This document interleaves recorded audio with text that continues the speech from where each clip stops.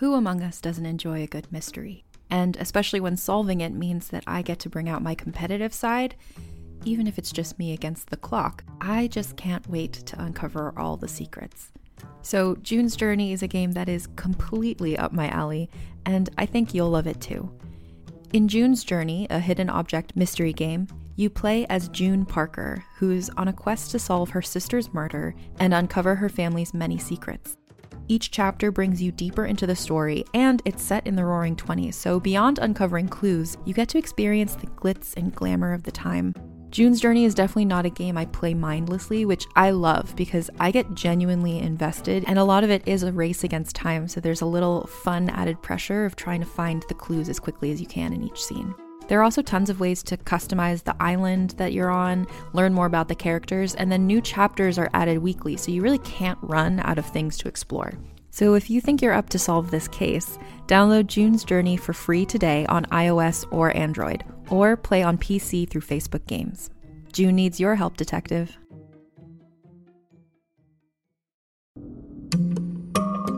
Hey, it's Mae Whitman, and I play Frankie in the new Realm podcast, The Sisters. The Sisters is about a museum curator of medical oddities who investigates the origins of a mutated skeleton with 2 layers of bones. Soon, she uncovers an extraordinary mystery that connects her present with one family's tragic past in hauntingly dangerous ways. Listen to The Sisters wherever you get your podcasts.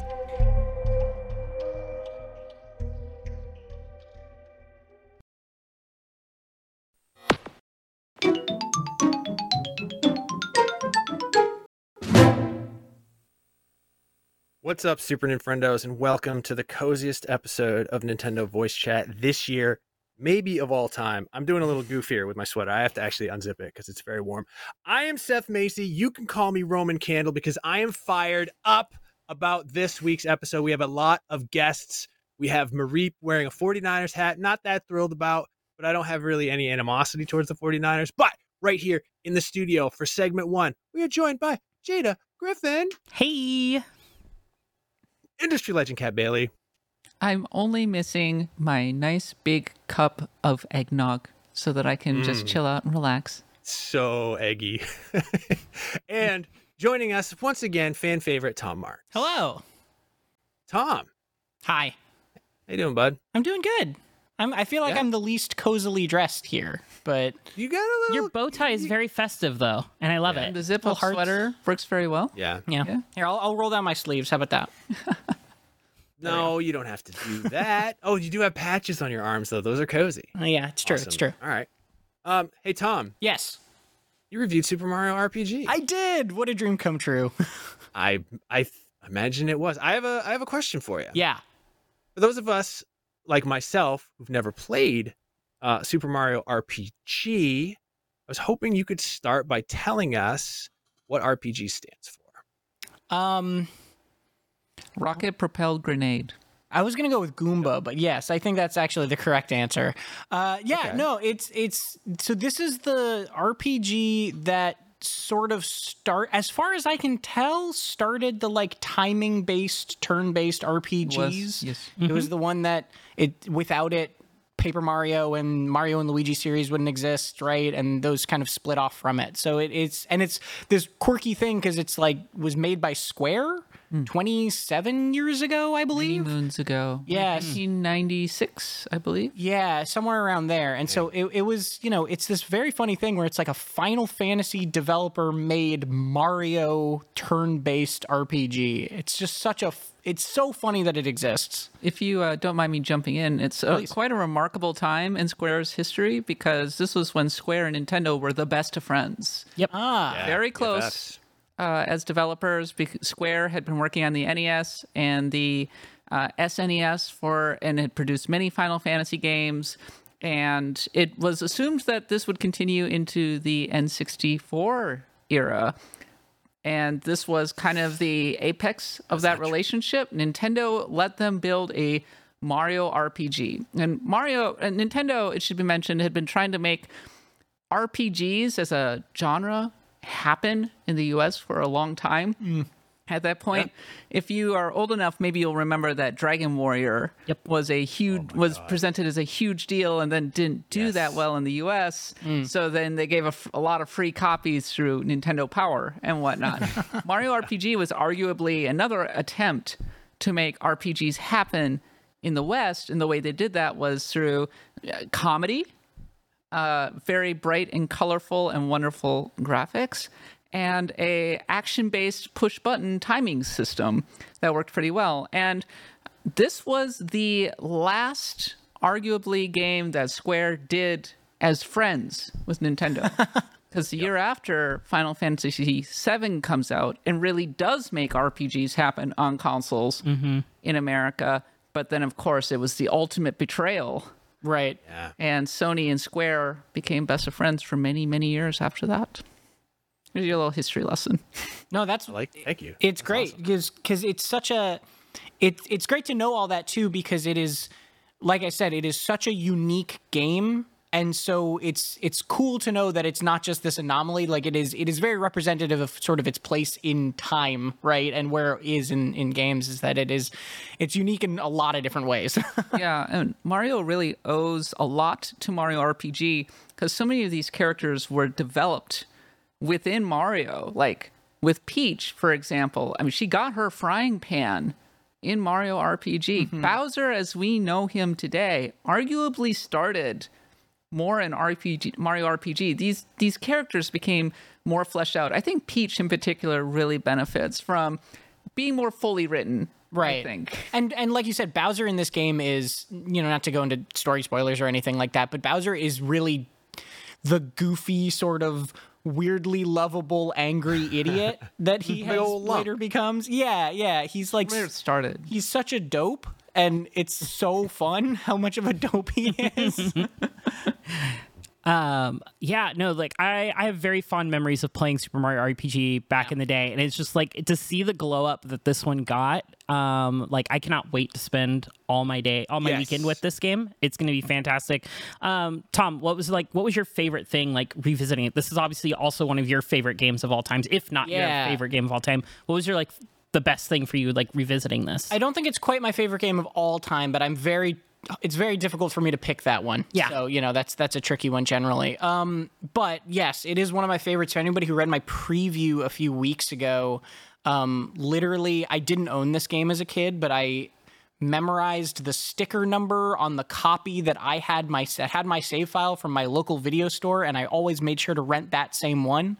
And then when the video store went out of business, I bought that copy from them, and I still own it with the store sticker on it. So good. It's a memento from my childhood that I treasure very much. It was great to revisit it. It was super fun. I've wanted to write about games for so long, literally play video games for a living was what I wrote on my second grade, what do you want to do when you grow up thing. This game was influential from my childhood. That said, it's also so difficult to review a game that you care about this much to a certain extent, because you're more critical of the things you love, I think, a lot of the time, or at least I am. And so I loved seeing one of my favorite things I think they did is they really updated the combat, not drastically, but they added, normally you would just press A to time with an attack or a block. Now there's a more precise time you can press A to get even more damage or even fully negate damage, right?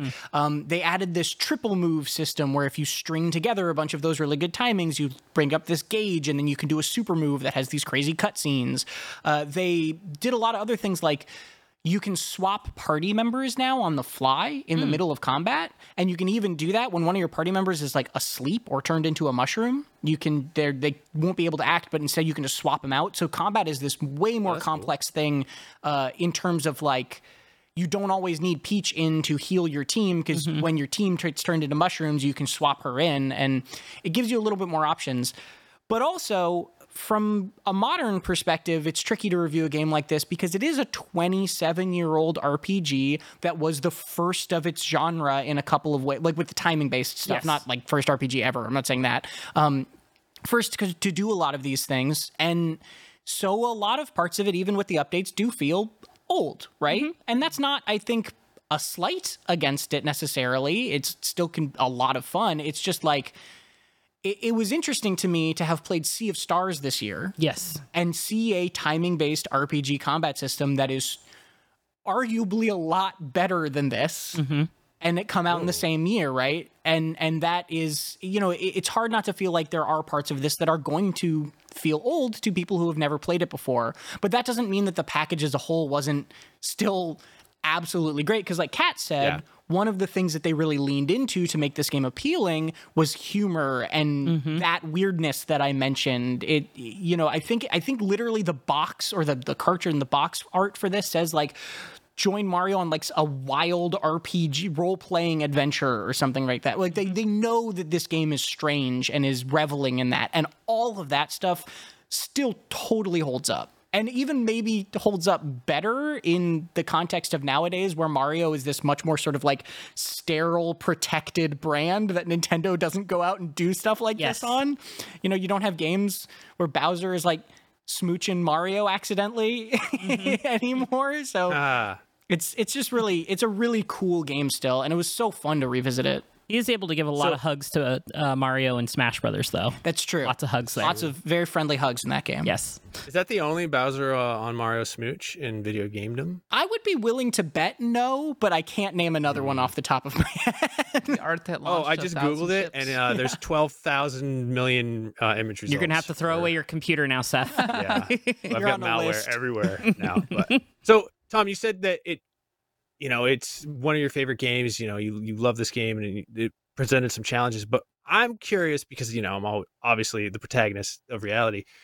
Having never played this, do you think it will be hard for me to play this for the first time, knowing that so many other games have come after it that have sort of improved upon it? No, I don't think, and this is one of the reasons I think this remake does still just like is still great. I don't think it's going to be hard for you to enjoy this game, right? It's not like a lot of 30-year-old games where you play it and you're like, this just doesn't function very well anymore. Like a classic example that I love to harp on is GoldenEye. If you handed GoldenEye with an N64 controller to somebody only used to playing Call of Duty, they probably wouldn't get it, right? I think. Not right off the bat, at least. It would take some time. Exactly. This is not that. If you're an RPG fan, you can pick this game up and you will enjoy it. It just is that the combat probably won't be... Like, the combat itself won't blow you away, probably. Especially if you've played other things like Superstar Saga or, the Paper Mario games or Sea of Stars or whatever. That doesn't mean it's going to disappoint you. It just means that it's, it's the combat itself is not the reason this game will catch you, maybe. But it is a reason you'll enjoy it. It's very simple by design. Yes, it's very simple by design. Accessibility, it's designed with accessibility in mind. It's baby's first RPG. So, and I don't mean that in a derogatory way. Sure. No, I know what you mean. Yeah. So if RPGs aren't normally your genre and you find them a little intimidating, maybe this is a great entry point. And they do have a difficulty mode. I didn't play it, but they have an easier difficulty mode. The game is, in my opinion, not very hard. They reworked the timing somewhat to, I would say, be more forgiving. You can do exact timings, and it sort of holds your hand a little bit. And you're like, okay, well, you can actually block damage and be invincible against enemies. But if you do that enough, it'll go, okay, we're not holding your hand anymore. Yeah. We're stepping back a little bit from that. So yeah, it's very nice in that regard, and I appreciate sort of how much it lets. It lets you come in, or what am I trying to say? Like, you can go on the easier route if you want it, if you just want this story. And I think that that goes to show how much, just the combat is not the point. But there is a lot of combat in the game, so you will be engaging with it a lot. I have is there a grinding? So this is a funny thing because it's not random encounters, right?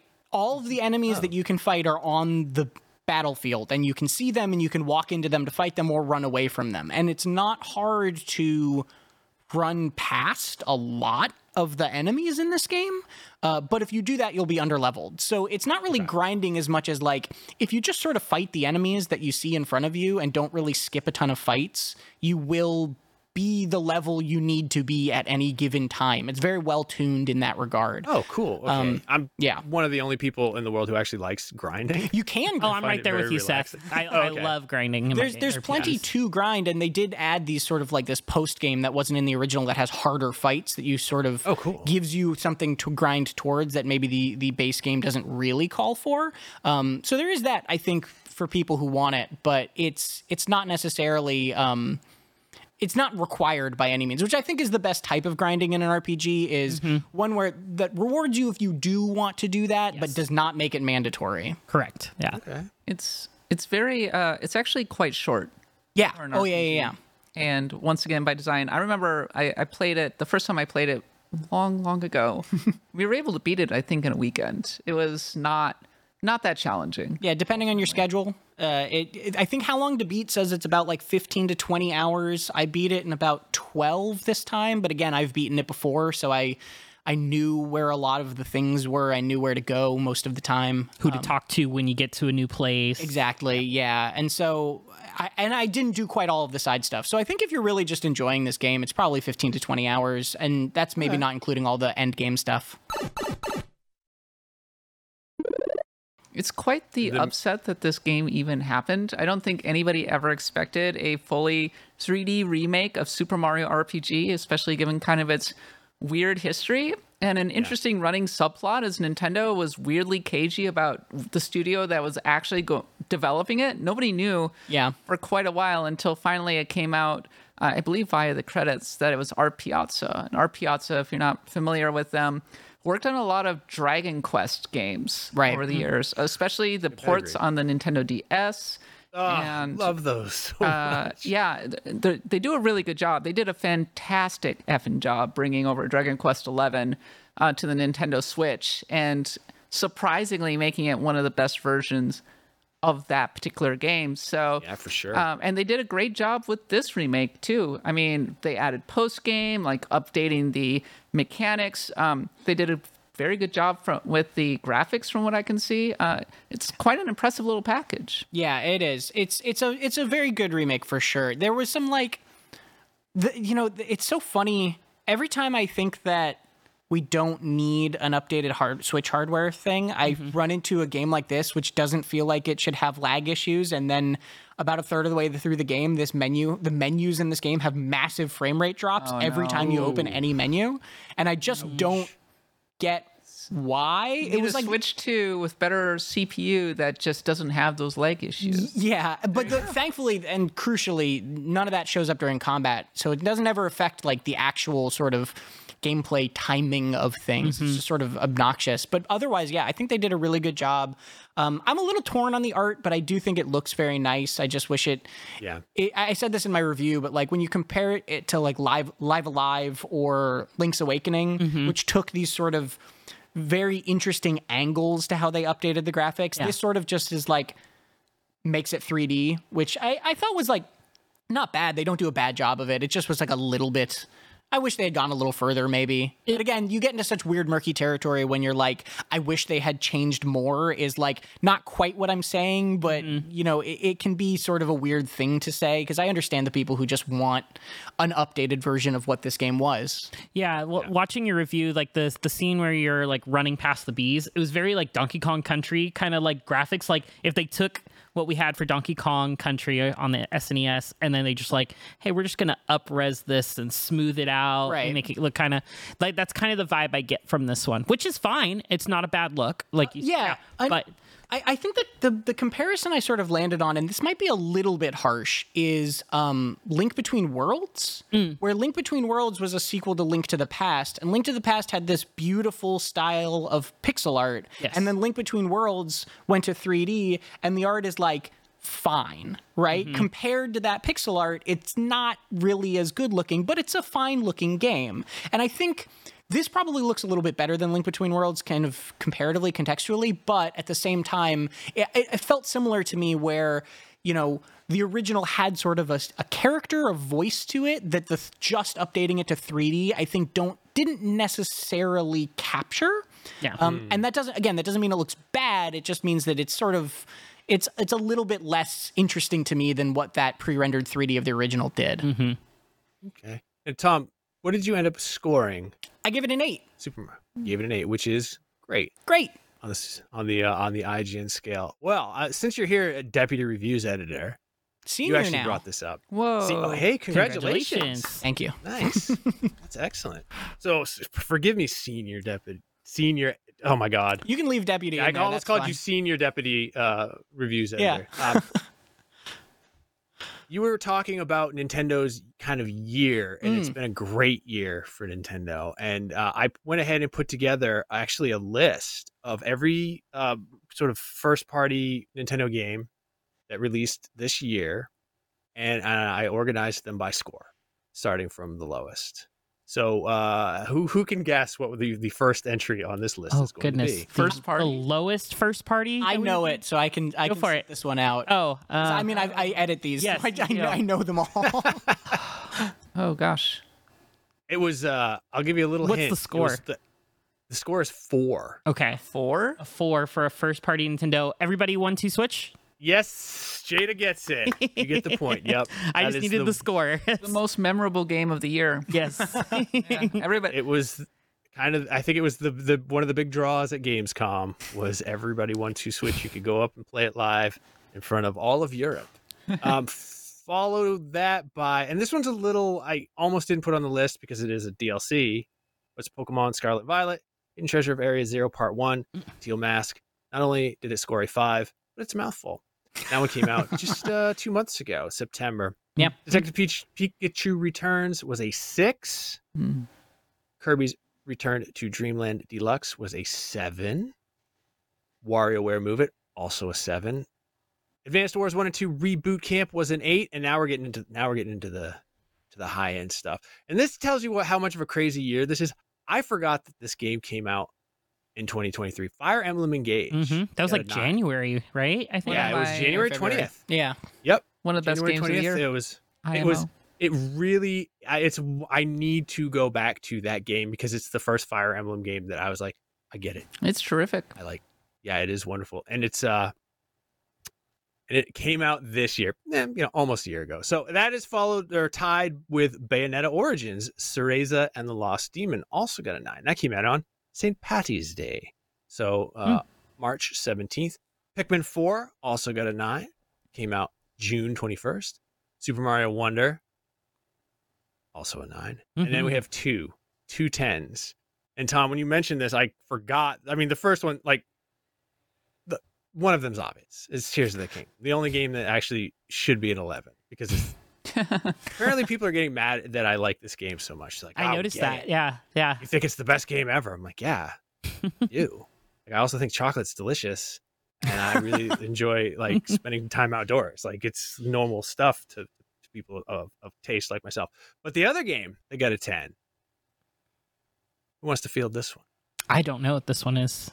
Ooh. You're all staring at me. Oh my gosh. Well, I just know it. I put together this data the other day, so I can know the whole list. Should I? Yeah, go for it. Yeah.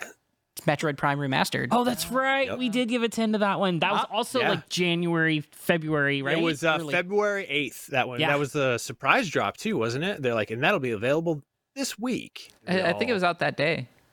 Oh, yeah. Yeah, it was out quite quickly. I'm sure that was a major headache for you, Tom, having to organize the review for that one. I mean, thankfully, Sam, though. Yeah, I was going to say, thankfully, we had Sam, who's a big Metroid Prime fan, and so it was I think it was easier to find somebody for that one right off the bat, because who doesn't want to review a Metroid game? Oh, my God. Another great remake that they did a really fantastic job with. It's crazy year. Yeah, really good year for Nintendo. Wow. Yeah.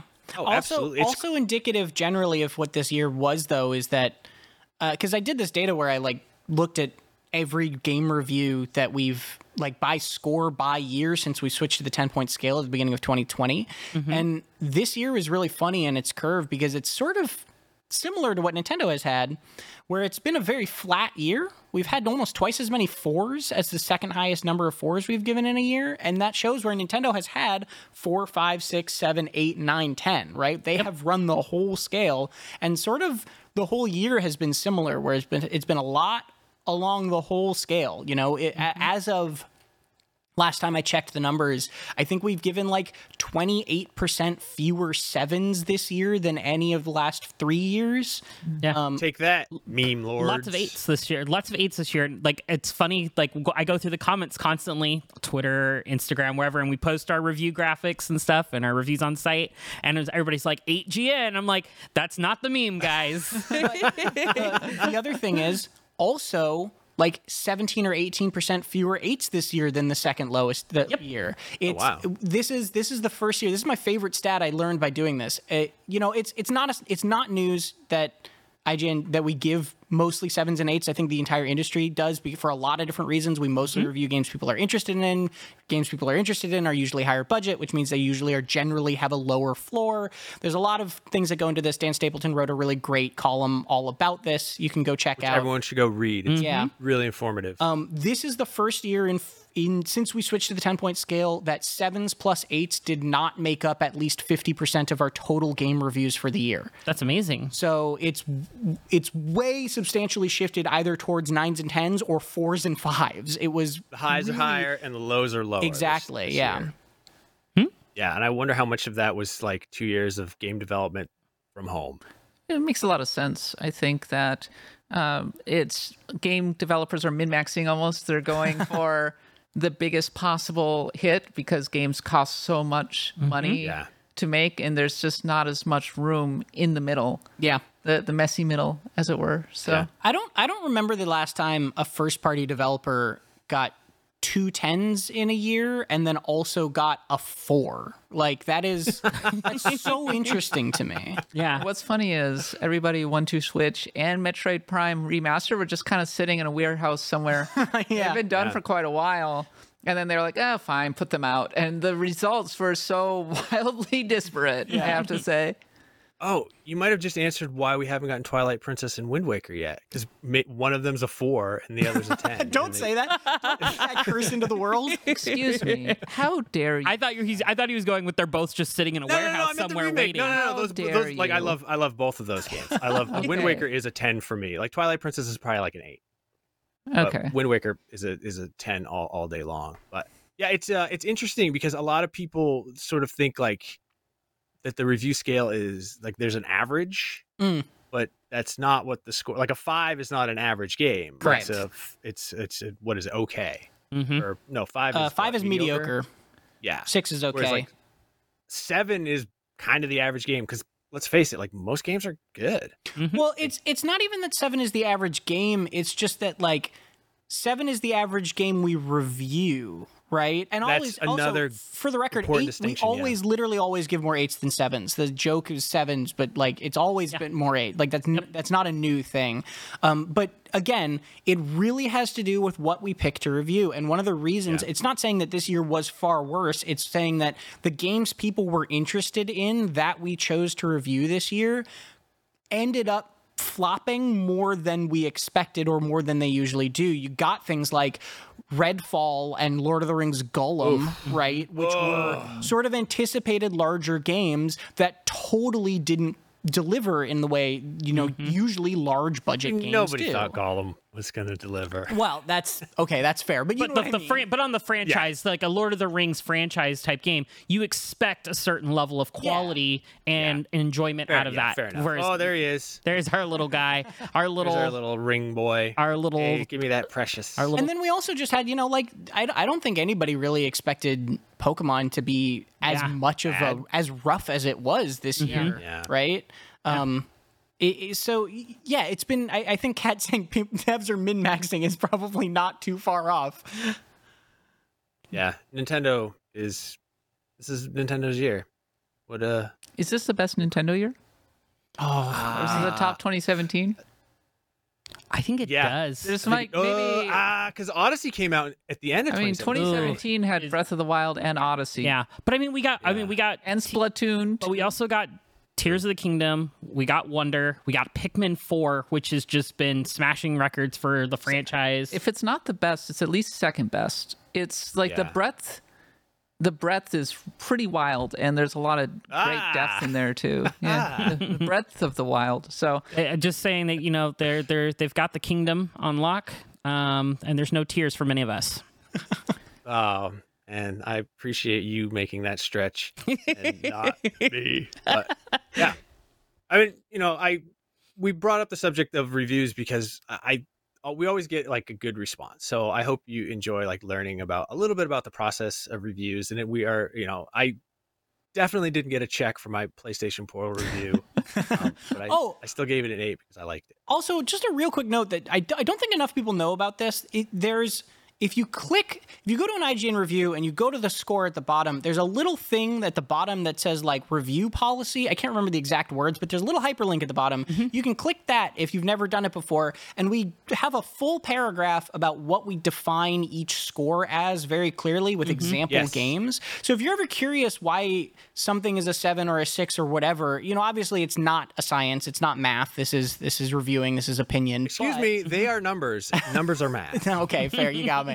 But you can see exactly how we define a 6 versus a 5 versus a 4 and what goes into that. And we that's not just like pageantry. Like we refer reviewers to that when they're thinking about scores. Yep. So there is a lot of information out there too that you can check about kind of how we think about that stuff. The other thing I'll add to that as well for reviews is because a lot of times people will see the IGN review and it's like, oh, that's IGN's score. It's like, yes, it is, but it's also that reviewer's opinion. It's that singular person's opinion. Bigger games like Tears of the Kingdom, obviously multiple people weigh in because these are like these larger games. Like, okay, I think this is a 10, and like, yes, a lot of us agree. This is a 10. This game is immaculate. Yeah, but even that sort of thing is more like gut checking. Exactly, yes. Like review by committee. Correct. Yeah. But what I'll say for those, if you agree or disagree with a review, look at what the other that person has reviewed other than this one game, because you can get a better sense of that reviewer's taste, and that will help you kind of see like, okay, I agree with Tom with his reviews on these games. It makes sense that I agree with his review here. Or like, no, I don't like Jada's review on this. What else has she reviewed? Oh, I like that review she did though. But so it's like, it's really about finding the reviewer whose tastes align with yours. And some people really know genres really well. Yes. Interestingly enough, I know sports genres and also RPGs. Stella did an incredible job with the Modern Warfare 3. I agree. Her review, she's amazing at shooters. Really, really, really good. So it's helpful to know if you are a big fan of a particular genre, finding the writers that you really want to follow and seeing what their opinions are, because maybe they'll match yours. So this may surprise you because it's not even my department, but I actually think a lot about our reviews and how, not saying that there's anything wrong with it, but when someone's like, oh, you guys gave this a 7 and it's not even an average game. I think we're not communicating that well enough to the audience, because we're telling them they need to go and find out why we did it like this. And I always think like, how could we improve our messaging around that? And then also to Jada's point, like maybe we need to all be a little more bombastic as personalities so that people know exactly, oh, Kat reviewed this game and Kat knows everything about sports games, so this is an opinion that matters. I always I'm a very bombastic personality. Very much. Right. I always encourage our reviewers to kind of respond in the comments, and I always encourage our users to ask questions in the review. If you have a question about why somebody felt like something like that, I read through these comments, and if I see something for Kat or Tom or Seth or anybody, and it's a well-worded question, you're not just calling the review trash, I will ping them and be like, hey, go hop in and like maybe answer this question. It could be really good. So you can always, and if you don't know what their tags, you want to ping them directly, you can just ping me in the comment system at Jade Arena. Yeah. Always. That's a good one to do.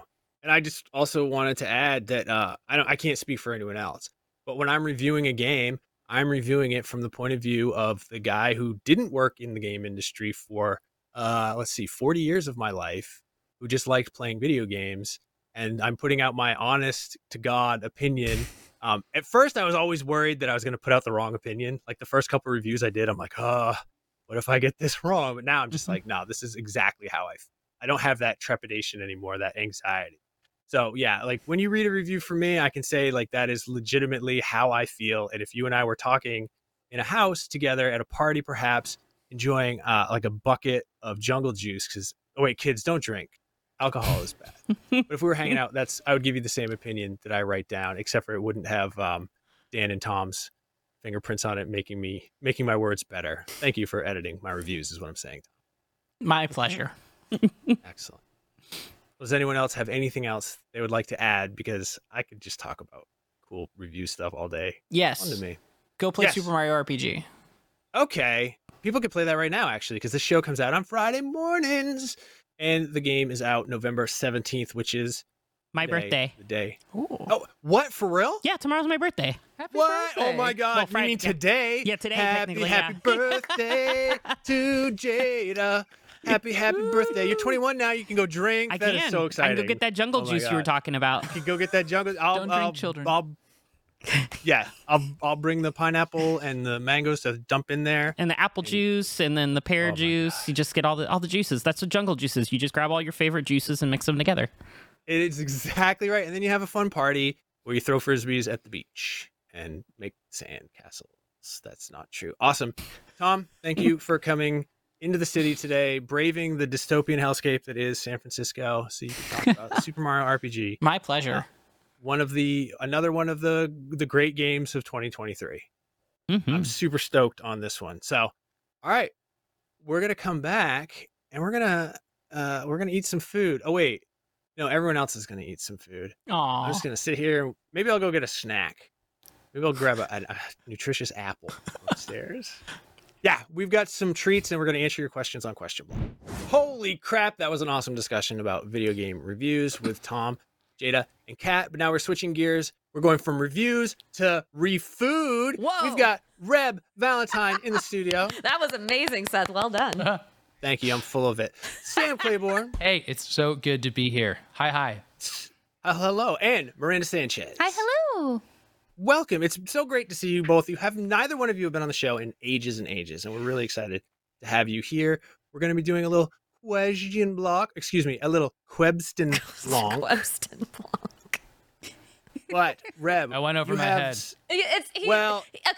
It's a thing. He put in the show doc. He started writing Quebston block in the show document instead of question block, and nobody noticed until I was hosting just for him one week when he wasn't here, and I got to the question block segment, and I opened my mouth as I was looking at it and went, "Now it's time for Quebston Blanc," because Okay. I didn't understand what he had done. Okay. So we've been calling it that. It's not actually that funny of a joke, but I don't know. No, get it's it. not, but it's a thing now, and we're gonna merchandise it. So look for that T-shirt Oh, in the IGN okay. store as soon as possible. I want it on a But- Thanksgiving colored poncho. Yeah, that's okay. You know who does? What? Are you make that talking like a happen? rain poncho, or are you talking like a Oh, woven? no like- way. Woven poncho all the way. Can you Okay, hell imagine yeah. a rain poncho? No, that's so gosh. I have a friend. He lives in times. Yeah. He lives totally. in Arizona, and he sent me a picture. He's like 6'7", 300 pounds. He's a large man, and he has one of those little mini bikes. Mhm. And he sent me a picture of him on his mini bike with a poncho, and it was maybe the most powerful image I've That's ever really- See, that's ever the seen in only my way life. to get to Bookman's. Yeah. This is an Arizona reference for just me and Seth. Yeah, that's right. Or we could go to Zia Records maybe Yes, when we're done. if there are any Bookman's. left. I'm so glad you're here, Sam. I don't think there are. Hey, Reb. Yeah. You got a plate in front of you I for do. those who are just listening. There's a plate in front of you, Yes. and it looks like there's something on that plate. Could you explain to the listeners at home? Yeah, absolutely. So we're doing a Thanksgiving episode where people tend to eat at Thanksgiving. So I wanted to make something food related because I've made food to bring on this podcast before from various video game cookbooks. And my cowardly admission is that actually I forgot that I had promised to do this until this morning when my alarm went off at 5:30. Come on, you baked this morning? I did bake this No. morning. And I panicked because I wanted to make something from the Legend of Zelda cookbook because you two both did like so much Right. work on the guides for Breath of the Wild She and did Tears the of work. the Kingdom. We both did a lot. Both involved, heavily involved in guides work. And I thought having a Zelda food would be appropriate. And so but then I remembered that having committed to this, I drowned my Zelda cookbook on accident in water when I was Did soaking you like lentils. shoot awake and be like, I'm supposed to cook something? Yeah, I mean, yeah, actually, the alarm went off. I had Pokemon Sleep. I had the alarm in that. I looked at it and I went, oh, I Should've actually had I Pokemon can't hit Awake. That was your snooze. problem. I can't hit snooze. Were because I you need to going to get cook up. it the night before? I think I thought so. I was originally going to make Turtle Rock cookies from that book, which is a recipe that I took a photo of, like little pecans and chocolate, little turtle shaped. I think I remember seeing a picture of that in that They're cookbook. super cute, and I really want to make them. And I took a picture of that recipe when I drowned my cookbook because I hadn't made it yet, and I wanted to make it. What are you saying? You drowned your cookbook? I drowned it. It was sitting on the counter. I was soaking some lentils for an unrelated thing. It overflowed, and the thing just got covered in water. And I tried to dry it out, but I didn't dry it out fast enough, so it got moldy and the pages. I could never eat soaked lentils again. No, it wasn't good. But I was going to go to the store. I was going to buy the ingredients for this, and then I was going to make them this morning, but I forgot to go to the store. So I had to make something with what I had, and I didn't have any recipes in that. Anyway, the point is, I looked up the IGN guide for recipes in Tears of the Kingdom. You got goat butter? Oh. I got goat butter. I don't got goat butter. But I found nut cake is in there. And this actually is in the Legends cookbook, but I didn't use the Legends cookbook recipe. I used just sort of a combination of knowing how to make coffee cake like breads, like banana bread and things like that, and the things that I had. So it does have raisins in it. It also has almonds for the nut cake part. It has vanilla and various spices. So it smells like Christmas in here a little bit. It really does. Oh my God, I'm so envious. Really nice. As soon as she put it in front of us, I was like, this smells great. Well, I really hope it tastes as good as it smells. I'm just very nervous that about it. fruitcake essence of smell, which is like, that's what the holiday spices are like. Yeah, like nutmeg in there, really good stuff. I did not make it with Hylian acorns, which I believe are involved in nut cake somehow. It's interchangeable depending on the with nut. Chickaloo nut or Hylian. Oh my gosh! Of course, like obviously you have retained this information. Let me tell you. I've never had in real life goat butter. I've had lots of goat cheeses, but it looks so good in Zelda that I'm like super goat butter curious now. Yeah, it's like melting stuff. What I really wish I would have done if I had this week has been very chaotic, but if I had more time and energy this week, what I would have done is done a cheesy recipe or like the pizza recipe. Oh yeah, in Tears of the Kingdom, like that's one of the really notable new ones. They have this whole side quest where you basically help someone reinvent You rig an election. You rig an election. Isn't that the same thing? Isn't that the election quest? Yeah, it's part of that. Yeah, because you're trying to win the favor of the people, and then you come across this family that's like, we need to do something else with our milk. And there's my grandpa has this long lost recipe that's somehow just floating in the middle of this lake. Can you go get it? And then you do. It's and an extensive quest too. It takes a long time. But it's really goofy because the idea that no one in this village where like dairy is clearly a primary export can remember cheese. It's not that it's never happened there before, but at some point someone invented cheese. And then isn't it part of the quest? Like they had to like ban it or suppress it or something or got. No, I think they I forget exactly what. A lot of calories in cheese. How forget about it though? You forget cheese really. Well, that's and then my actual there's also this other subplot in the game about tomatoes being really hip. Oh yeah. Pick them up and like, the description says that, and like people sometimes talk about tomatoes in the game and like it's a new thing, and you see them in the sky for the first time, but I think you can get them in other places. But so that's the other component of pizza, which you just think of them like being like, well, we want to put pizza in this game, and then they like totally retconned every single ingredient and made it like part of the game. It's so cool. Yeah, I do really like the sort of thought experiment of, okay, if tomorrow a bunch of floating islands appeared in the sky here in our world, and then some of them crashed to the ground, and we looked at them, and suddenly we realized they were covered in like new plant species we had never seen before, trees, mushrooms, fruits, things like that we never seen before. Immediately, we would have culinary discoveries. Yeah, like. Not forget everything else involved with that, with like archaeology and science and stuff. People would be like ripping up plants and going, can we eat any of this? I feel bad thinking immediately of like, are these invasive species? What's it gonna kill off? Like, are Hylian tomatoes invasive? Like, we're gonna find out tomorrow that like the silent princess has gone completely extinct because it was choked out by the Sundelions or something. That's what I was thinking too. I was like, Those look like they taste bad though, so I'm cool with it. Yeah, No. they make you glow. That's not good. Maybe in a tropical cocktail. Yeah. Back to pizza though. I tried it. So the first time I was making pizza in that I'm gonna game, eat this while we talk. I'm really hungry. Well, I was hoping that everyone could take like a bite and give their thoughts. Okay, we can do that. No, I want to hear the pizza story though. No, it's fine. Let's do this I want to hear first. this pizza story. If we have time for pizza, we will have time for pizza. That's true. There's always time for pizza. Don't you remember? Have you not ever been to a Pizza Hut in the 80s? There was a clock that literally said it's time for pizza, and it just ran very fast. And one of the hands, I believe, was a pizza cutter, and the other was a spatula. Oh, I think it tastes all right. I think it's a little dry because of the nuts. A little dry. I don't know. I don't remember that. I want one of those clocks so bad. I scour every time I go into a thrift store. I look for a Pizza Hut classic. There it is. It's always time for pizza. I was wrong about the. That's it. I was wrong about the hands, but yeah, every Pizza Hut had one of those, and the glass lamps, which go for like $1,500. Well, those are great. eBay. Like the kind that you put over your pool table. Yeah. Mm-hmm.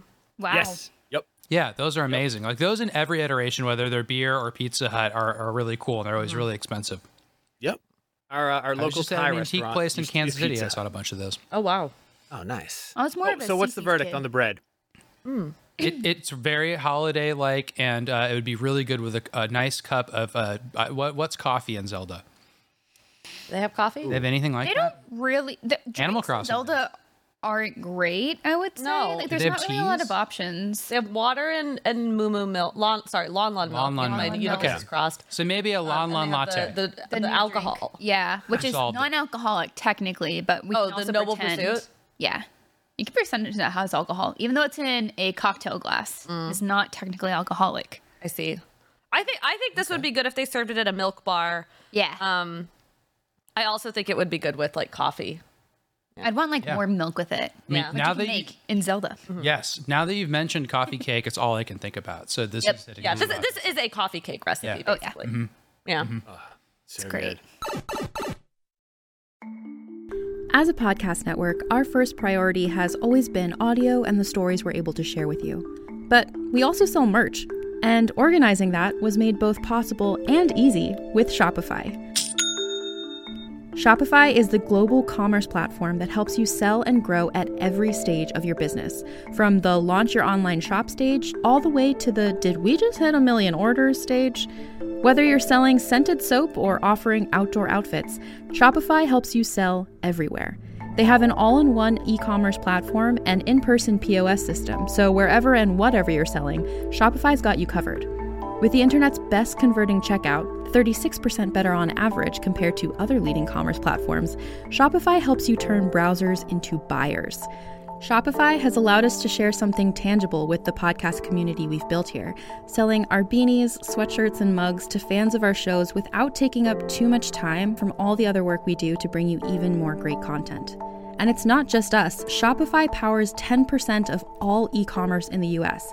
Shopify is also the global force behind Allbirds, Rothy's, and Brooklinen, and millions of other entrepreneurs of every size across 175 countries. Because businesses that grow with Shopify. Sign up for a $1 per month trial period at shopify.com/realm, all lowercase. Go to shopify.com/REALM now to grow your business, no matter what stage you're in. Shopify.com/realm.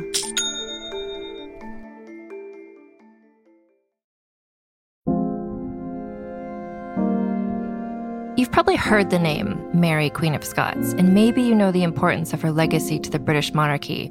But how much do you know about her life and what she was really like? For instance, did you know that she preferred to have her eggs scrambled, or that giving gifts was her love language?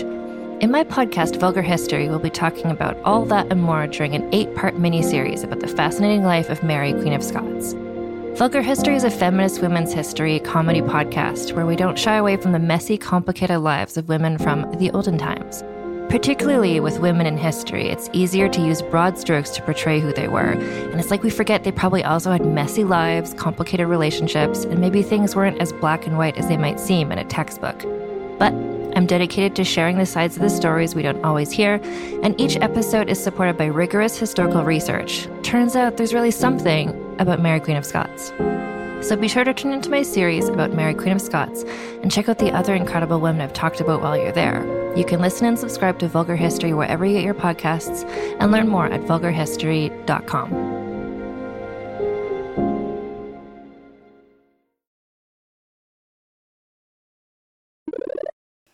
Sam, I want to hear about some pizza. Oh, back to pizza. So when I first was making pizza, my whole goal in Tears of the Kingdom, like I didn't want to beat the game or anything. I just wanted to make the pizza. So I got it. That's just a joke, everybody. Speedrunning category. Please hold your emails. But I was doing those quests, and this is pretty recent because that game, I've been playing for months and months and months. And so I got all the ingredients. I finally got the cheese, and I was like, this is going to be great. And I was like, I didn't want to look up a recipe. So I was like, I'm going to make pizza. And so I did, I think it's just tomato, cheese, and then wheat is what you're supposed to do. That's it. Sounds right. But because the wheat looks like the rice in the menu, I used rice. And I did it I wasted 10 cheeses being like, what the F is wrong? Do I need to add mushrooms? Do I need to add a topping? This is, I didn't want to look it up. So I was like, what's going on here? And it was I was making gooey, crappy rice pizza, but gluten-free. There you go. Yeah, the rice and the wheat do look too similar. Mm-hmm. I've made that mistake many times experimenting. Yeah, otherwise you get, instead of cool rice bowls, you get porridge. Yeah. I think it's usually what the distinction is, which is a nice what is it? Hyrule Bass porridge doesn't sound as tasty as a fishy rice bowl. No. There's a lot of kind of any porridge. There's a lot of stuff in there that is not explicitly dubious food, but seems like it would be quite dubious. There's all the dark recipes that also came in Tears of the Kingdom. I don't know. Some of those dark soup. I don't know. I want them. I want them all. Yeah. What do you think they taste like? That's what I was thinking too. Is what's the flavor profile here? And I think they wouldn't be spicy. I think they'd be kind of mild and rich in flavor. Because Goron spice is spicy in the Yes. game, right? And then they kind of had that as the spicy thing. But there is something about that that I don't know if it's supposed to be really umami or sour, because the recipes are really diverse that you can make with Yeah, I guess I also just said mild and rich, but mild isn't heat. They wouldn't be a hot thing, but they would have very deep flavors. It's really hard to get that element until pretty mid-game, late game. Honestly, I feel they would be like mole a little bit. Oh, that'd be awesome. Oh, yeah, a chocolate element. Yeah, chocolate spicy, but not sweet. Ooh. Yeah. I like imagining that it tastes so we have sweet, sour, salty, bitter, umami. I like imagining that it's a sixth taste. Yeah. We don't know. We don't even know. Can't even imagine it. Mm-hmm. I mean, do you see where those things come from? Yeah. The dirt.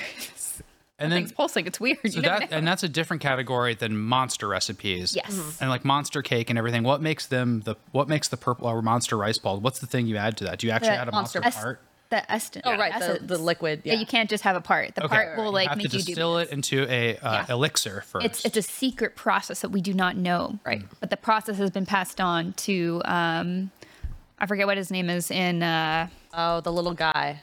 Yeah. Yep. The dude whose brother wants to be a magic. No, not Colton and Kilton. They passed on the recipe to a merchant. Oh. In how can I forget the name of this place? Because I listened Terrytown? to Terrytown. Yeah, because there's 1 million things to do. It's true. Oh, right. Yeah. So in Terrytown, there is a Rito merchant who now sells it exclusively. Oh, Rita. Interesting. Yeah, I'm sure he's a Rito. I'm I mostly just made skewers. I was playing the game and exploring. I was just all right, we got mushrooms, we got fruits, we got.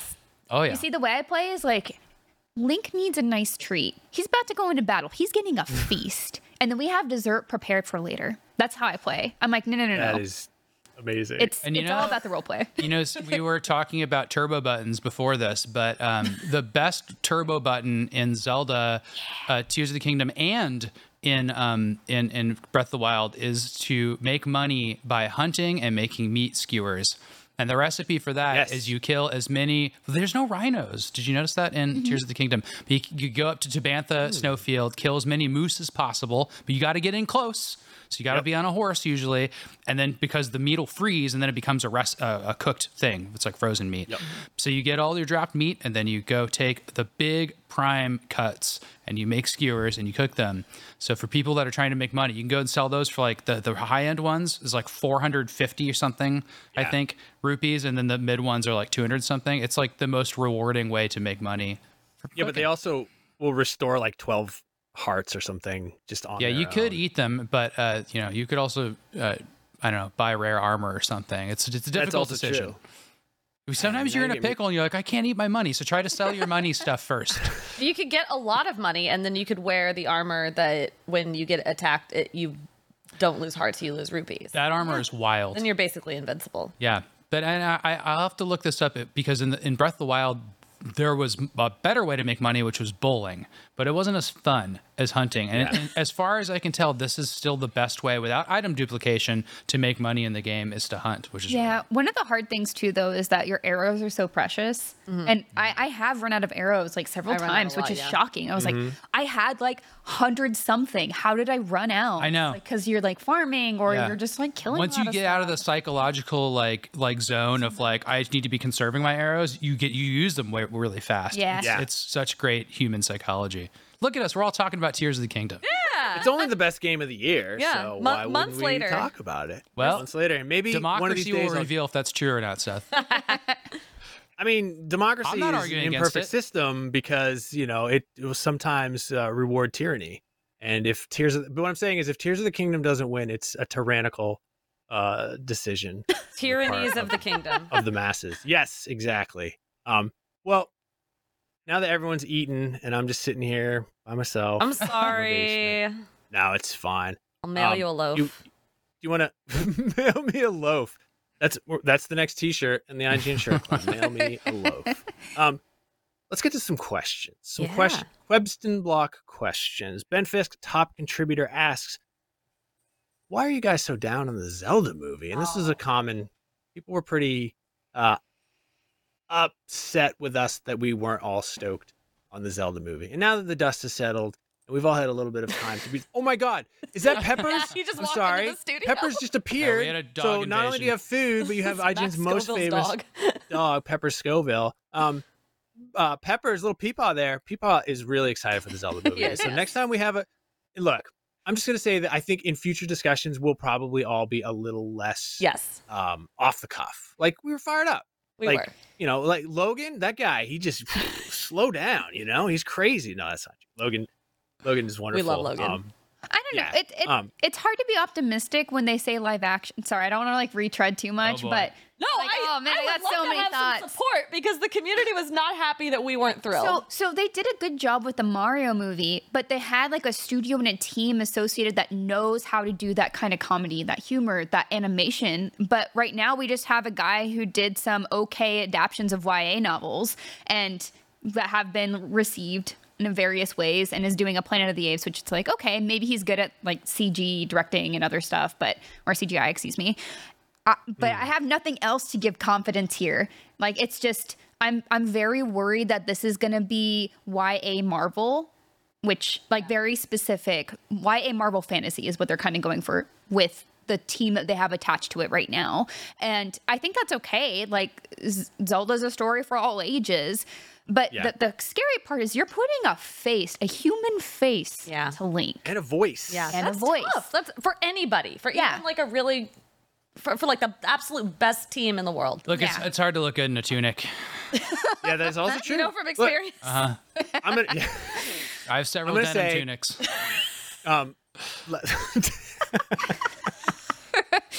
Should get a denim utility kilt. That'd be pretty dope. Yeah. They sell those at PAX. Absolutely here in San Francisco. There is a utility kilt shop. I'm going to bring it, we were giving our initial thoughts, and none of us were psyched. Now, that being said, I have full faith that Mr. Miyamoto, who, by the way, just turned 71, happy birthday, Mr. Miyamoto. Whoa. He always listens. He listens every week. Mr. M. Can I share something about Miyamoto? Oh, yeah. This is my favorite thing that we were talking about this morning. I watched a movie with Miyamoto once. What? Wait, It's the weirdest way to phrase this. I was in Japan for... It was Milo and Otis. Oh, no. I was in Japan for something very unrelated, but the Detective Pikachu premiere happened to be happening while I was in Japan, and one of our former editors was like, you want to go? And I was like, is that a question? And so Miyamoto was there, so I'm like, we watched a movie together. Oh, my God. Miyamoto was your movie date. That is amazing. What did he have for snacks? Did you see? Yeah. I don't think he had any snacks when he came in. I didn't have any snacks either, to be fair. I was Mr. Miyamoto seems like the kind of guy who, everyone would be eating, going to housing some Twizzlers and some Reese's Pieces. I feel like he would have a bento box that would, when you opened it up, it was a faint glow to it because it'd be magic. I think he's a Junior Mints guy. Yeah. I think he's a Junior Mints. Junior Mints is a great choice with really the popcorn. Good, Oh, yeah. For sure. A quick question that has nothing to do. Has anyone else bitten the end off Twizzlers and drank soda through them? Ew. Oh, yeah. You can make him a straw. I've not done that with Twizzlers. I've done it with Sour Punch straws. And no, you've gone too far, Reb. I will say it's been at least 30 years if I've ever done that. I think it's been like, I think I've done it this year. The real good one is candy canes with chocolate milk. You can do it with do it with hot chocolate, but the problem is the hot chocolate melts the candy cane and then you burn your mouth because you're drinking through a straw. If a candy cane, candy canes don't have holes and you don't drink hot things through straws. It's going down. This is so confusing. No, so you drink chocolate milk, not. Okay. But candy canes shouldn't be hollow. You're right. I don't think they're hollow, but I did this in Girl Scouts once and it worked. It's kind of a cool idea to have a candy cane straw, though. That'd be kind of peppermint stick, maybe. They do make peppermint stick. They make like the world's most unhealthy. Like there's straws that are made out of cereal, so you could just drink milk through a cereal straw and then eat the straw. Yeah, you know, like the Cocoa Pebbles. What do you mean they make? The cereal overlords. You know what I'm talking about. The deep state. They. Listen, I get that plastic pulling all bag the strings. Of just generic brand cereal. I don't know what this is. Oh my God, the Malto meal, it's the best. 40 ounces of Fruity Dino Puffs, Fruity Dino Bites, I mean. We have 4 kids. Oh, there it is. We're not getting this Oh my God, fancy Brett stuff. just pulled the cereal straw. Brought to you Look by at that. Was it last week that you were saying that a Lucky Charms with all marshmallows would not be good? Was that you? Ooh. I was saying that the Super Mario movie was a bowl of Lucky Charms with all the oats removed. Right, yeah. Okay. Yes. Which is, he's not saying it's good or bad. He's just saying. No. What? Back to the Zelda movie. Look, listen. We had just heard about it. Emotions were high. Hang out with these guys. I got so much heat for just saying all the same things that it sounds like you guys said on the podcast last week on Game Scoop. So I'm not touching this one. Honestly, I thought the consensus was that kind of skeptical because live action. I'm extremely skeptical. Seems like a poor choice. No, you don't want to do this, Miranda. It's fine. I just feel like they should have waited to announce a little bit more of an exciting either cast around it or more people involved in the writing. Like, obviously, Miyamoto's involved in some capacity, but with what they gave us, it's like, this is not the director I thought they would choose for, The Legend of Zelda. Yeah, you know what? I think you've really hit it on the head. I think you're exactly right. I don't think it's that I'm not excited about a Zelda movie. I think great. I'm glad they're doing a Zelda movie. I don't think it's not that I think live action is impossible to do well. It's not that I hate anyone involved. It's just a weird way to find out. And it's with the information we've been given, it's hard to visualize the specific combination of things in a way that is pleasing to me. Okay, well, I was taught to, if you can't say anything nice, to not say anything. No. Here's a backhanded way to do this. Oh my gosh. I think this will force Nintendo's hand to put out a Zelda game that year. Okay. Oh, hell yeah. There's nothing bad about that. See, I did it. Now I'm excited, everybody. Now I'm excited for the year the Zelda movie comes out. I want it to be Zelda, Wiggly. the movie, the game. Yeah. Does Big Mary have anything nice to say? Twilight Princess. Twilight Princess. That's probably would be one of the best ones to adapt. Yeah, actually. it'd be really moody and cool. That's great for YA. Oh my God. Okay. Yeah. No, Miranda, that absolutely. I want a moody, goth Zelda. That's what I want. Mm-hmm. So interesting. That's what I want too. I think they would have. Again, I'm going into skepticism. I think that's the most obvious one to turn into live action because it's already sort of the closest to a more realistic-ish looking thing. But also, how do you do Midna and Wolf Link? What do you mean? How do you do them? That could be CGI. That's easy enough. Okay. Midna is Danny DeVito. I hope they look good in CG. I think they can. They say can. The guy directing is doing Planet of the Apes stuff. I'm not saying they can't. That movie looks they've got some. Or as we talked a little bit about on last week's show, Jim Henson's Creature Shop, and maybe Weta do the effects, cool. the creature effects. That'd be badass. There, I'm gonna say that. Mm-hmm. If they do practical creature effects like Jim Henson's Creature Shop, I would be 1,000% on board. That would be a very cool surprise. And I love Labyrinth. Are we worried that Miyamoto has been working on this ever since Wii Music, and that's all he's done this century? Oh, that would be heartbreaking. Just a joke. You get a vitality sensor when you buy a ticket to the movie. So it'd be. I hope that if we go to the movie and bring the Nintendo Labo goggles or whatever, we can get 3D effects. That'd be sweet. 3D, boy, that came and went, didn't it? I was like, yep. I don't have depth perception, but 3D movies was the only time I could experience the world in 3 dimensions. And now I can't anymore. Thanks a lot. Really? Thanks for nothing. Yeah. Oh, wow. I don't have depth perception, but when I went to see like whatever that Jurassic World movie is, the one where he goes like that. Yeah. I could see that in 3D. It wasn't very good 3D, but it was still that's cool. Pretty exciting to go from a 2D It was world. like the train was coming right at you. It was coming right at me. Mark Schlasner asks, which PS4, Xbox One games would you like to see ported to the Super Nintendo Switch? So in a hypothetical world where the next Switch comes out and we get last generation games on it? Xbox. What? This is a very rude question. This is a rude question. What games are on the PS4? I know it's not, because right off the rip, I want to be able to play Red Dead Redemption 2 on the go, and I want to be able to play You could Metal Gear play Solid that on the 5. Switch.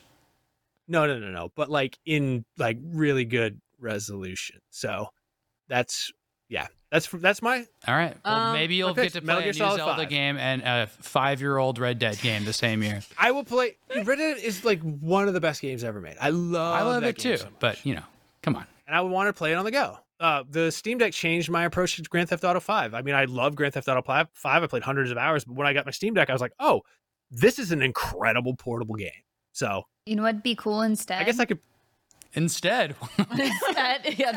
instead of old last gen games on a new console, like 2 times removed, can we get maybe like the next Dragon Age? Because that'd be really cool. That's what I'd want. That's not the question. I'm sorry. Well, I have an actual answer. You'll get Dragon Age 3. Okay. And you'll like it. I have an actual answer. I'm pretty sure this was on PS4, and so of course it's not going to be, and someone in the comments is going to yell at me. I'm sorry if it's not actually on PS4. Wow, you're a professional journalist and you don't know this? I don't remember what is on every. I don't memorize this stuff. I research because I'm a reporter. I look it up. Hell yeah! Oh my god, that was such a baller Good thing answer. you just said. That was a good was the answer right best. there. I want Tales of Zestiria. Okay. I know that's like a weird answer. I really liked Tales of Zestiria. I know a lot of other people don't like it. A lot of people are really into pre-Symphonia. No, it's post. It's the weird Sounds like a PS4 game. It came out like somewhere in the realm of.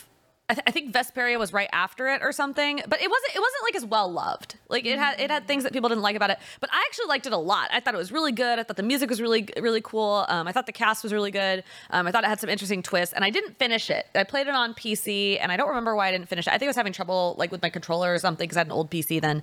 But it was like on PC and PS4, and it hasn't like been put on.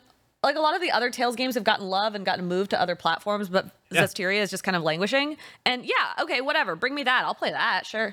I'm trying really hard to think about any games on Xbox One or PS4 that I could possibly want to play on Switch. And I'm really having a hard time because like a lot of the older games that I want to revisit, like Titanfall 2, that's not going to be fun on a Switch controller. Like shooters are not like super precise Switch like shooters. That's not great. And the other ones are like exclusives. So it's kind of is Red trying to suggest something? What is this?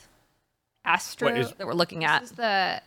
Isn't this the Astro? I'm just gonna go. Oh, this is Astro's Playground. Oh, isn't it on PS5? Yeah. Yeah, this is doesn't count. This is a great Red. game. It's This is like an impossible question. I don't know the last time I really thought about PS4 or Xbox One. I haven't thought. You know what I would love? You know what I would love to come to Switch? The next Switch would be the Final Fantasy VII Remake and Rebirth games. Yeah? Yeah, okay. I started playing that again.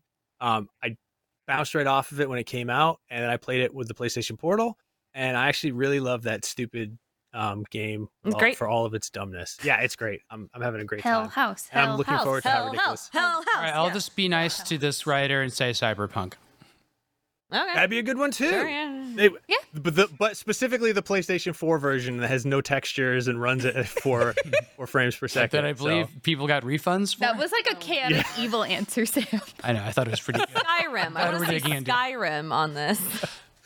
Skyrim. Look, if they're like, we got a new Skyrim and it's in 4K, I'd be like, well, here's my money for the 8th time. Is it not in 4K? Probably right now? is it? Yeah. What I mean, on a new Switch hardware. But like nice cleaned up one with smooth edges and stuff, right? I mean, modders do that, but it'd be nice to get an official one. Yeah. Well, all right. We have time real quick for one last question, and this one is from Tyler Dipple, and this is kind of mostly a question for me because he says, where is it? It's a long question. I'm about to move into a new house. Eventually, I'd like to finish the basement and turn a portion of it into a dedicated home office game room. If I'm not mistaken, you keep most of your games and computers into your basement office, right? Yeah, right behind me. All that stuff. I don't have my modern stuff, though. My PS5, my Xbox, my Switch, my Steam Deck, they're all upstairs. But this is all my classic stuff. And Tyler is worried about moisture getting in and ruining all of this stuff. Wants to know if I have any issues with mold or moisture in my basement office. And if so, what do you do about it? I did. One time my basement flooded. I had to get a new desk because it ruined a lot of things. No. The reason that happened was because my town didn't have good drainage, and then now they do. So I just run a dehumidifier. If you are going to put your stuff in your basement, absolutely run a dehumidifier constantly, because that moisture, you don't notice it, but it creeps up. Before when this used to just be where we stored stuff, I would come down here and I'd find like excellent B-roll. It's got I love Red's what is this B-roll so much. What is this B-roll? I think it's household implements. Yeah, I don't know. Okay.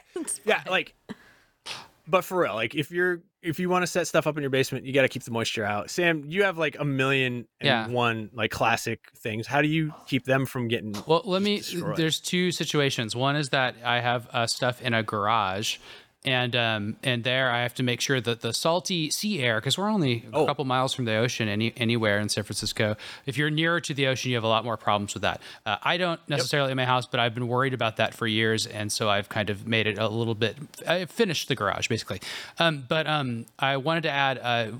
Your electronics for moisture, like until it gets like basically underwater, you're probably okay. But it can rust things if things are susceptible to rust. So if you have, things that might have, that's what you have to worry about. But your kind of electronic components within something, you're probably going to be okay with. However, what I wanted to point out is if you're displaying your old games, you need to be aware of sun and light damage. So fluorescent lights and incandescent lights, and I don't know about LEDs as much, but in sun, anything coming into a room will fade your reds in your NES game labels and your boxes. You will not realize it's happening. You'll pull them out and they'll be pink and crappy looking. All that ink from the 80s is now given up the ghost. It's just like Super Nintendo's turning yellow. And collectors need to be careful. And you'll also see this in Xbox 360 and Wii games. The spines, if you have them exposed to any type of light, they will fade. And that ink is going. It just took 10 years for some of these things, but after that, it's gone. So like you will ruin your games if you have them displayed, unfortunately. So you need to lock them away in drawers and Tupperwares like I do, and then they just will never be seen again. I own them. I have one I'll give you piece. another piece of advice before we end this segment. If you ever buy like clothes or get stuff in a package, they come with silica, and I keep all these from every package I've ever owned, and I just throw them in. Oh, I eat them like immediately. A box of games. Well, it says do not eat, but that's again the deep state not wanting you to wake keep up. them away from your pets. Keep them away from make your pets. straws out of that stuff. Mm-hmm. Well, do we have time? I have one. We don't have time. Oh, keep your stuff off the floor. Yeah, there's bugs. There's ratsos. Oh yeah. If your basement floods, just lift it up. I learned that the hard I've never way. had a basement before. Yeah, they're scary. I have a ground floor. I don't want a basement. I'm from Kansas. I'm from Texas. Yeah, I'm from Maine. We have basements because otherwise your house would just float away on the mud. A tornado will hit me. You got to put that heating oil somewhere. That is also true. I have 300 gallons of heating oil like right over there. What? I learned about this from Seth. Thank you for coming in and enjoying some food without me. I appreciate you all. Reb, Sam, and Miranda, thank you all for coming in. And we have one more segment we're going to go right to. We're going to talk about that Zelda trailer that you might have seen 15 years ago.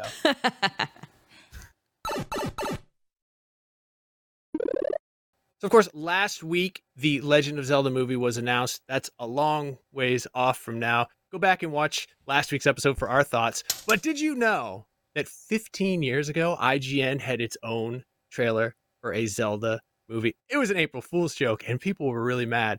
And, of course, now we have a new group of Ninfrendos at the studio desk to talk about it. We've got Jada, we've got Kat, and we've got Pear, who was there, which is your new nickname now. Pear, who was there.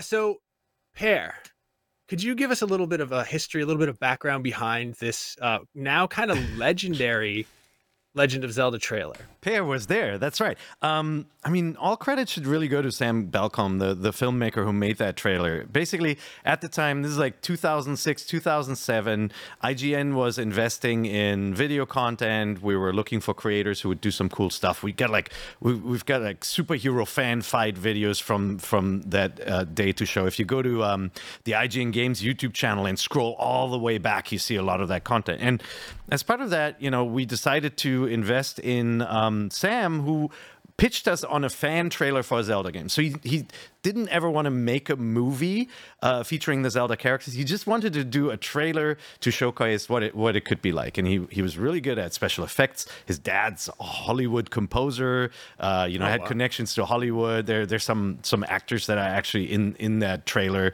that people might recognize. And he came to us and we're like, let's support this project. Let's put some money in, and then we'll see where it goes, and we'll figure out how we present it on IGN. And then he shows us an early version of the trailer, and we watched it together. Fran Mirabella at the time, set it up in our demo room to watch on a big screen. And we're all sitting there and we're like, you got to be kidding me. It's way too good. I mean, when you see it with modern eyes, you're like, okay, this is obviously, this is fan made. Some of the costumes or the makeup doesn't look like Hollywood blockbuster material, but the special effects for the time were really, really good. Mm-hmm. And so I said, this is too good to post as a fan trailer. Let's be mean about it, and let's hold this for April 1st. And we pitched that to Sam. Sam said, okay, let's do it. And so yeah, he kept on working on it. The music was added. It's got custom music based on the Zelda themes, and he added a Dodongo shot and pea hats flying around. Everything pretty freaking awesome work. And then we added a fake credit screen at the end, a chime that appears when it says it comes out on April 1st, just to make it sure that there's some hints that it's fake. And then we held it till April Fool's, and we posted it at midnight, and we went like this and hit the button to publish it. We didn't upload it to YouTube at the time. We actually posted it later on YouTube because we were worried about copyright strikes. We were worried that Nintendo would be really pissed, so we just debuted it on the website. And it went up, and the comments were, "Oh my God, I can't wait for it," or "Oh, I don't like how Ganondorf looks in this. I hate this. Don't do this to us, Nintendo." The occasional people saying "Wait a second, that it says April 1st. This must be a joke, right?" But the majority of the feedback was either "I can't believe this is happening," or "This is not what I want." And then, we came clean the next day and we said it was an April Fool's joke, and we became the most hated people in the world for a very, very long time. Honestly, we got so many emails about that trailer years after saying, "You made my child cry. You're the worst people in the world. I cannot believe this is not real. Why would you do that to us?" And I have no excuse. A lot of broken hearts, Pear. Yeah.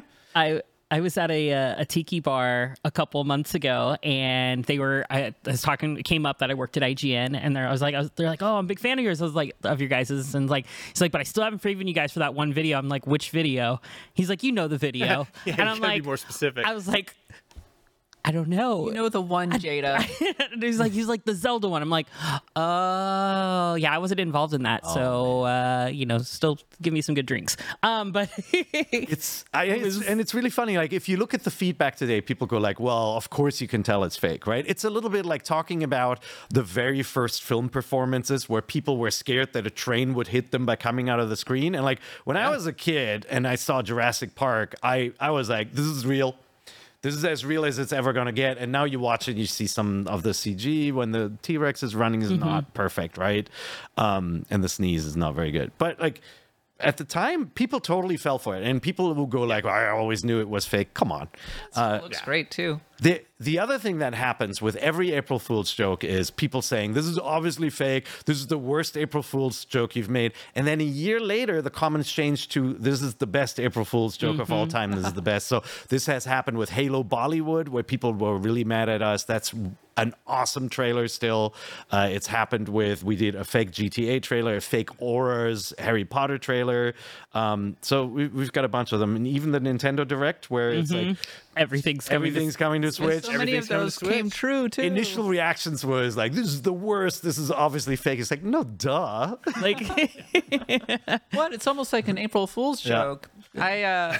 Halo Bollywood is Halo so good. Bollywood. When I look back at that Zelda live action trailer, I think about the obvious Lord of the Rings influences. Yeah. But it works surprisingly well, actually. Yeah, you got to remember this was the time where Legend of Zelda went into more of a Lord of the Ringsy direction, right? Like if you look at Twilight Princess, the trailer, and the game obviously riding on wild boars that look like wargs from the movies and all of that. So the Nintendo design team definitely was inspired by Peter Jackson's stuff, and so yeah, this one definitely went into that same direction. But it's pretty fun to see that it's had legs this long, and the views on it, we don't have records, unfortunately, going back to 2008. Like our tracking tools like Google Analytics change every so often, and you lose some of your data, but the numbers were insane. And we posted it late on YouTube, and it's got a couple of million views there as well. But yeah, it was just such a fun experiment, and I think Sam was happy with it. Like, I think partially it's like, well, like pretending that we never said this, but it was never designed to be an April Fool's joke, right? It was meant to showcase his abilities and also celebrate Zelda fandom, and so some of that may have gotten lost because it was presented as a trick, but he did a bunch of other fan trailers afterwards. He did a Metroid one with Jess Chobot. He did a commercial for IGN with Attack Sailor Pacific. I don't know if you guys ever saw it. It ran in movie theaters. We had a partnership with movie theaters. Yes. It's like basically it's around IGN being the best destination to help you decide what game to buy. And there's like a shot of like a CG snake biting somebody when they try to grab this game from under a bed. It's like Sam's a madman. He's just so good at this stuff. It's great. What's he doing now? He's doing Hollywood stuff. Oh wow! So, yeah, nice. He's working in the Moving business. on up in the world. Yeah, like commercial work and all of that. Yeah, that's crazy. Nice. Mm-hmm. Wow. Is this the best of the fan trailers? Is this the best of the fan trailers? Yeah. That we made, or that's number one? The number one fan trailer. I mean, there's some really cool stuff. Like somebody did a really cool Majora's Mask one. Remember that one? Like those are the oh no, that's. I think, it was the guys who did Kena, Bridge of Spirits. Yeah. They did the Majora's Mask short. That was really good. Yeah, there's so much creative stuff on YouTube, and obviously the landscape blew up, and, the corridor people do awesome stuff all the time too. So. And now the next logical step is somebody needs to recreate the April Fool's Zelda trailer in Unreal 5, and then the circle Ooh. We've come full circle. But, Pear, thank you for telling us a little bit of history today from the Pear Was There segment, which is now a thing that we're going to do. Pear was there. Remember when the train came at people out of the street? Remember? Yeah, Pear was there. But we sure had a lot of fun today, getting together with old friends, having a laugh or two, enjoying the thankful season of thanks. And for all you Ninfrendos out there in Ninfrendo land, I'm wishing you a bountiful harvest and a cornucopia filled with various root vegetables, winter squashes, and other seasonal delights the autumn season. Now I've got to get back to my own Thanksgiving preparations. Those turkeys are not going to slaughter themselves, and I still need to shine the buckle on my pilgrim hat. So, from all of us to all of you, please remember, Nintendo Voice Chat is the only place where you can get the thing. Get it. Get the thing.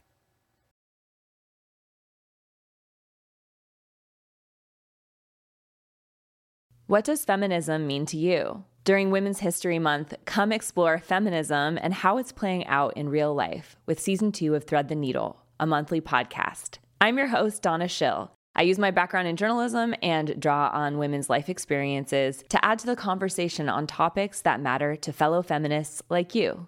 Now in its second season, listen to new episodes each month as we explore finding yourself through divorce, battling call-out culture, questioning our ideas about masculinity, and discovering why girls' confidence plummets in their preteens.